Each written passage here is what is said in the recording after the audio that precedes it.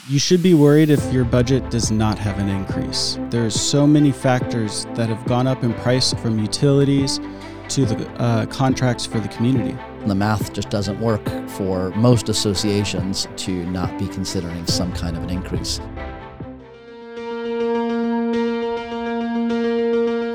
Most people are not equipped to understand the seemingly endless facets of an HOA.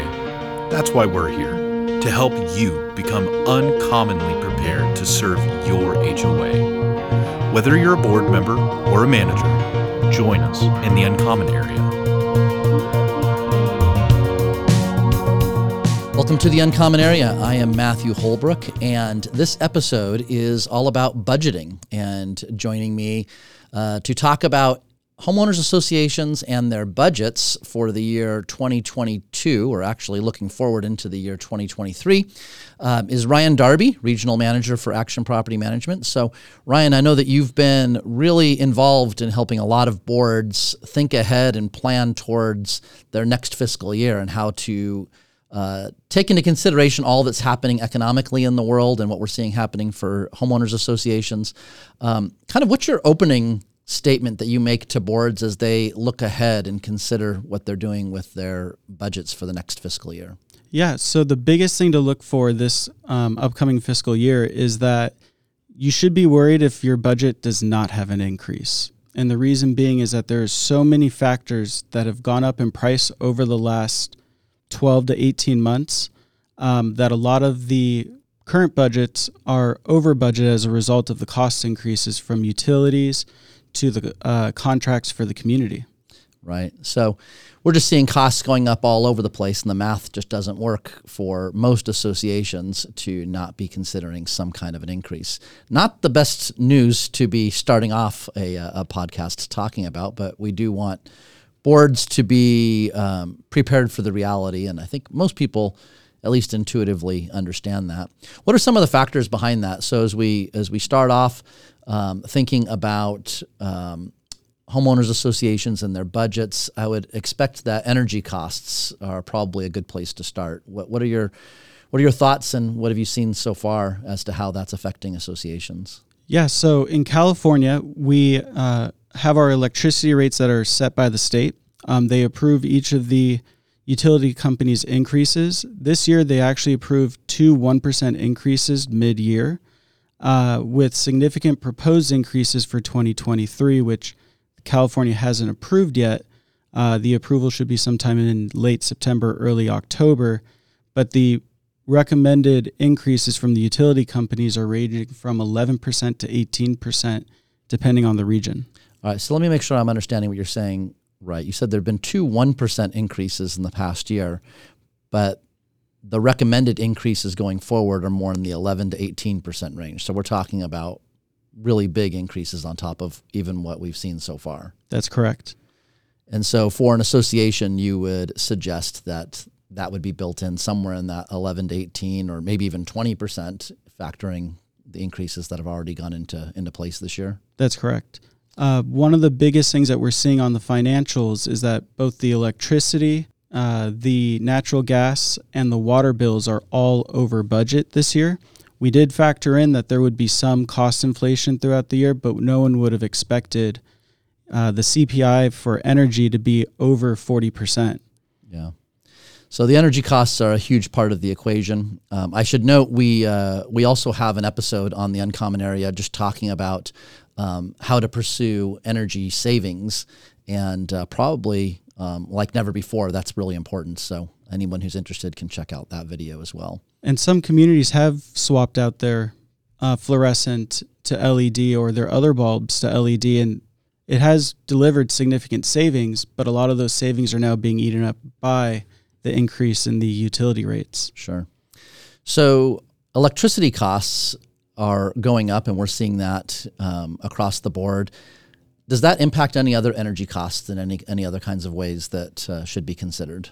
Yes. So one of the components of the utility budget is natural gas. There's equipment such as pool equipment, boilers that are at the communities that utilize natural gas to generate the electricity, as opposed to having an all-electric component. And year over year right now, we're seeing 118% increase in the cost of natural gas that's charged to the association. That is a significant increase year over year, and why a lot of the financials right now for natural gas are way over budget. So that's something that needs to be factored in going forward. Any other utility or energy components that should be considered? Yeah, so for water, a lot of the water rates are already set for next year. However, the discussion amongst the utility companies that provide the water is instead of giving a bigger increase, reducing the water allocation, which means while you're using the same amount of water year over year and you might be in the lower tier for your water consumption rates, they're going to lower that so that they can charge you a higher rate for the tier 2, tier 3. So you'll more easily fall into tier 2 or tier 3 and then be paying higher rates in those tiers. That's correct. And the direction from the state of California this summer was that they do not want grass in unnecessary areas because they use the most water. Right. They've broadcasted some counties in California took action where you can only water 1 or 2 days a week. Right. And if we have another dry winter, it's likely going to be a statewide mandate. So if communities that have a lot of grass and they want to keep that grass, they need to budget that their water bills could be 100 to 200% higher than what they're currently paying. Because they'll be more easily pushed into those higher tiers with the higher rates. That's correct. All right. And then another big component for associations to look at with their budgets is insurance costs. What are you telling boards, or what are you seeing with regard to insurance? Yeah, so we're recommending a minimum of a 5% budget. 10% is more safe as a result of the ongoing wildfires that are occurring in California. A lot of the insurance companies are having to increase the premiums to cover those increased losses. Yeah, so especially those communities that are in wildfire areas. And this episode, we're kind of touching on a lot of things that we go into more depth in other episodes. And we do have an episode about insurance and wildfires. And so if a community is in that situation, I would encourage you to check out that episode. So insurance is a huge component. And then overall labor costs are impacting associations. How are you seeing that play out? Yeah, so right now for landscape and janitorial, the average increase we're seeing is between 5 and 10%, depending on the contract. If there's inclusives such as sprinklers or irrigation hours, we're seeing even bigger increases because their costs for those hours and for those materials have gone up significantly over the last year. Yeah, what are you seeing as far as overall increases in CPI and how that might translate into labor costs? Yeah, so right now the CPI for July was 8.5%. The previous month it was 9.1%, which are substantial increases that we haven't seen since the 80s, which are reverberating through the economy on a for employees of these vendors, but also for the materials and other services that they provide. Yeah, it's not simply just the labor, but somebody has to do the labor to prepare the materials, and so that those costs get passed on. And then also that relates to associations that have on-site employees or have on-site management company employees. The wages that are set for those budgets are going to affect what kinds of team members are able to be attracted and kept at the association. Correct. There's, last year it was really hard to get a lot of positions filled. This year, we're still seeing it's difficult to get positions filled, but we're seeing that to get them filled, they're at 10, 15, 20% higher than what the wages were last year or in 2020, which is helping compound the reason why you want to make sure that you have an ample budget for the upcoming fiscal year. Yeah, I know a lot of associations are struggling right now just filling positions, and again, coming back to maybe not having the dollars available in their budget to be able to do that. And you mentioned that overall, as associations are considering the budgeting for various vendors and contractors, they need to be building in cost increases and considerations in those areas. How about reserves and reserve studies? Are reserve study analysts, I'm assuming that they're taking into consideration increased costs and they're forecasting. How is that playing out as far as what you've seen? So depending on the reserve analyst company, we're seeing that they're only including 2 to 4%. Some are going up to 5, 6, 7. But right now there is some belief that the prices will come down in the future for the materials and for the labor that's involved. However, we are seeing recommendations to increase the funding 7, 8, 10% in some cases, and that's with a lower inflation rate that they're utilizing. Yeah, so that's something that boards really should understand with their reserve study analyst. What is the inflation consideration they're building into their model? And that can be a bit of a tough question, I would imagine, because they're looking at their models over very long periods of time, up to 30 years.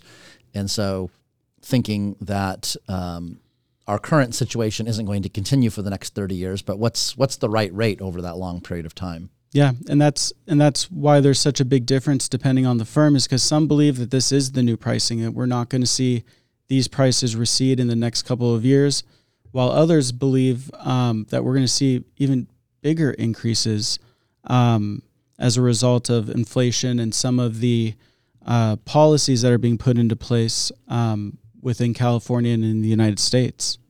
So anything else that you would suggest that boards should be considering or thinking about as they go through their budget process?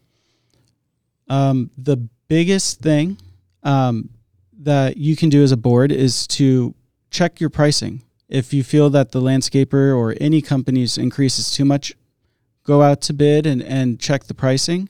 What we have found in the ones that we've done so far is that the new companies coming in are pricing even higher than what the current company is, plus the increase. Because they have to bring on new staff. That new staff has to be at a higher wage, generally speaking, which means it's going to cost them more to maintain the community. So oftentimes you are better off staying with your existing vendor unless you have actually performance considerations or concerns. Correct. Well, that's good to know. Anything else that you'd want to make sure that we underline with boards and budgets? So at the end of the day, I strongly recommend that if you have a budget that is recommending no increase, that you really dive into the numbers, because the inflation across the utilities, across contracts, even materials have gone up significantly. So unless you have a big overage on your operating account this year, you really should be having some sort of increase to help offset these increased costs. All right. Well, thank you very much, Ryan. Really appreciate your feedback and input, and I hope that's helpful in considering your budget for the upcoming year. I know this is not the most positive news, but we want to be realistic and to help you prepare effectively for preparing your budget. So we encourage you to continue looking for other episodes of the Uncommon Area where we dive into other topics relevant to homeowners associations. Thanks for watching.